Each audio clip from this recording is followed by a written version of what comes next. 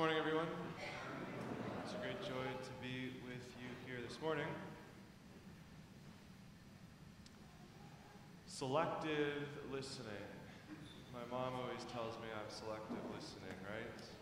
I remember growing up, there'd be different times where I just have one brother, and my mom would call, time for dinner, right? And of course we wouldn't hear. I mean, maybe we would hear, but we were busy, right? We were playing video games or outside in the driveway playing hockey or basketball in the driveway. And, right? You choose what you want to hear sometimes, and we all have selective listening in some ways. Another time, I remember helping my mom finish up dinner, and then she was just like, okay, go grab your father and your brother, tell them that dinner's ready. So what did I do? I walked 5 steps out of the kitchen and then yelled as loud as I could, dinner is ready, right? My mom was like, I could have done that, right? Go and find them. Go grab your father and your brother. Sometimes when we hear different things, right, we don't always jump and go right away. Maybe you're nudging your spouse or your kids right now. See, Father Sean agrees with us too, right? Sometimes we have that selective listening, that selective hearing. We don't always hear and listen to what the Lord is doing. What I want to do today is I want to compare and contrast our first reading with our gospel. The calling of Jonah and the calling of the apostles. You see what happens with Jonah, we'll get to this in a minute, but he kind of wrestles. He doesn't go right away. He hears God's voice, and he doesn't go. Whereas we hear the apostles today, what do? They immediately leave everything behind to follow the Lord. When you hear the Lord calling, today the Lord's knocking on the door of your heart. He's calling you. He calls you by name. What do you do? How do you respond? Do you go right away? So Jonah. If you've never read the book of Jonah, I encourage you to go home and pray with it. You can probably read it in 15, maybe even 10 minutes. It's a really powerful story. I think one of the most powerful stories of the prophets in all of Scripture. Today we hear from chapter 3. So if you're reading in the narrative, this is what you would hear. Then the word of the Lord came to Jonah a second time. What about the first time? What does it mean the second time? What's going on, right? Well, if we go back, right, Jonah is called by God a first time. Now the word of the Lord came to Jonah, arise, go to Nineveh, that great city, and cry against it, for their wickedness has come up before me. Jonah is called to go and preach to the Ninevites, to preach for their conversion. But Jonah doesn't want to go. Part of the reason why Jonah doesn't want to go to Nineveh is because Nineveh was responsible for a lot of suffering in Jonah's life, possibly even the death of his own parents. So the last thing he wants to do is go and preach a message of hope to the Ninevites. I don't want to go there. Lord, why don't you just destroy Nineveh? Don't have mercy upon the Ninevites. You see, Nineveh was a great city, right? We hear that, a great city. It took Jonah 3 days' journey to go across it, maybe close to 200,000 people there. A city in great length and great breadth. Nineveh was in Assyria, and Assyria was the enemy of Israel that eventually came and captured and took into exile the 10 northern tribes of Israel. So you can see why Jonah does not want to go to Nineveh. So we know the story, right, of him going into the whale. Jonah doesn't go right away. In fact, it says, but Jonah rose to flee to Tarshish from the presence of the Lord. Lord, I know you're calling me, but I don't want to come. In a certain sense, that's selective listening. Lord, you're calling me, but I will go the opposite direction. Tarshish, that biblical phrase, to go to Tarshish, would be the same thing as if we said to go to Timbuktu. To go the exact opposite direction on the other side of the world, maybe a place that we don't really know about. You see, Tarshish is actually in modern-day Spain, all the way across the Mediterranean Sea.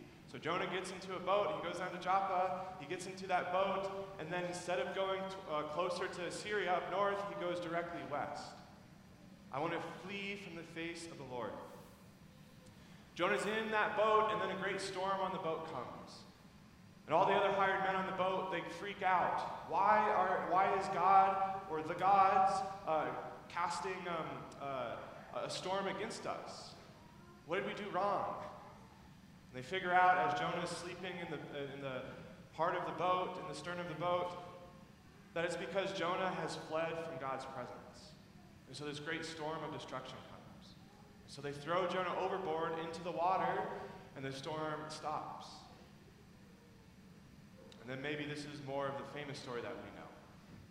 A whale comes and swallows up Jonah. And as Jonah is in the belly of the whale, he begins to have this conversion. Lord, will you have mercy upon me? Call me a second time. If you call me again, I promise I will go to Nineveh. Just spare my life in the belly of this whale. Brief interlude here. In Hebrew, the original Hebrew, it's not a whale, it's a great fish. Do you guys want to know the Hebrew word for fish? Dog. In Hebrew class, we had this mantra, who is he is she, and dog is fish, right? So it's a confusing language, you could say. But on Friday, all you kids, you're like, Mom, what should we have for dinner tonight? You can be like, we should have dog, right? But really you mean fish. It's a Friday, right? Jonah goes into that belly of the great fish. He has this conversion.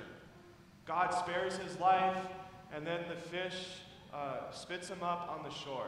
And that's where we pick up today. The word of the Lord comes to Jonah a second time.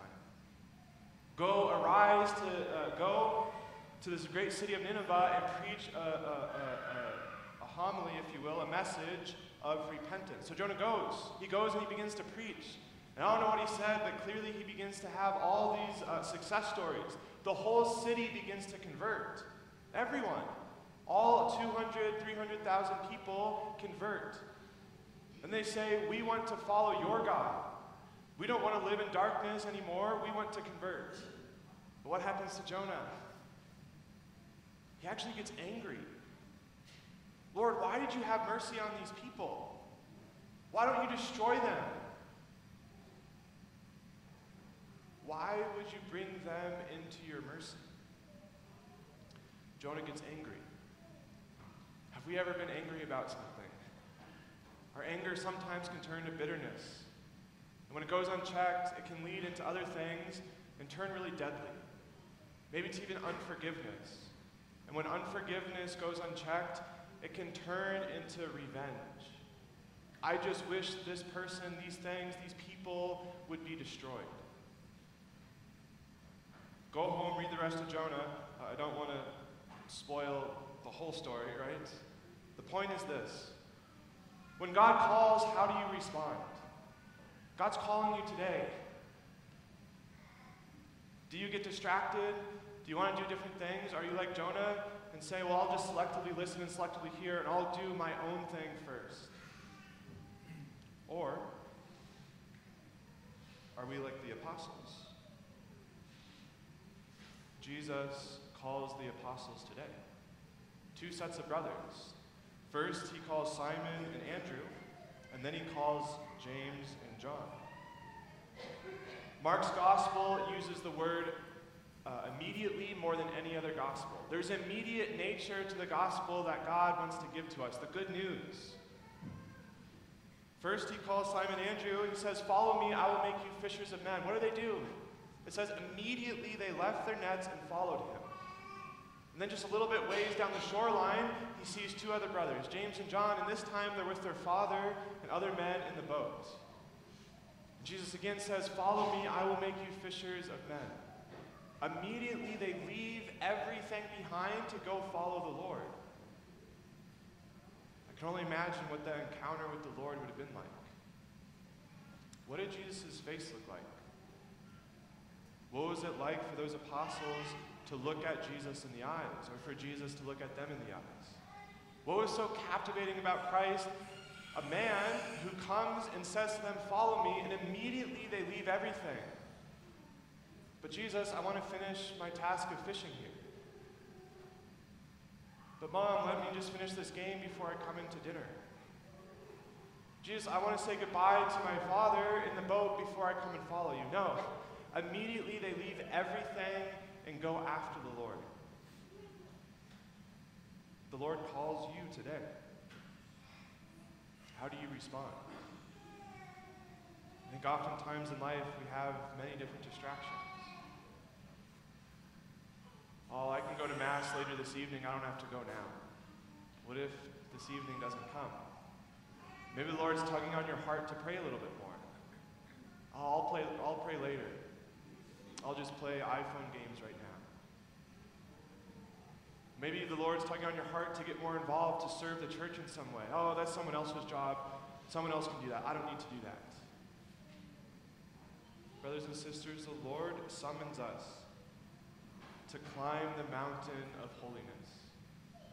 He calls you by name today. How will you respond?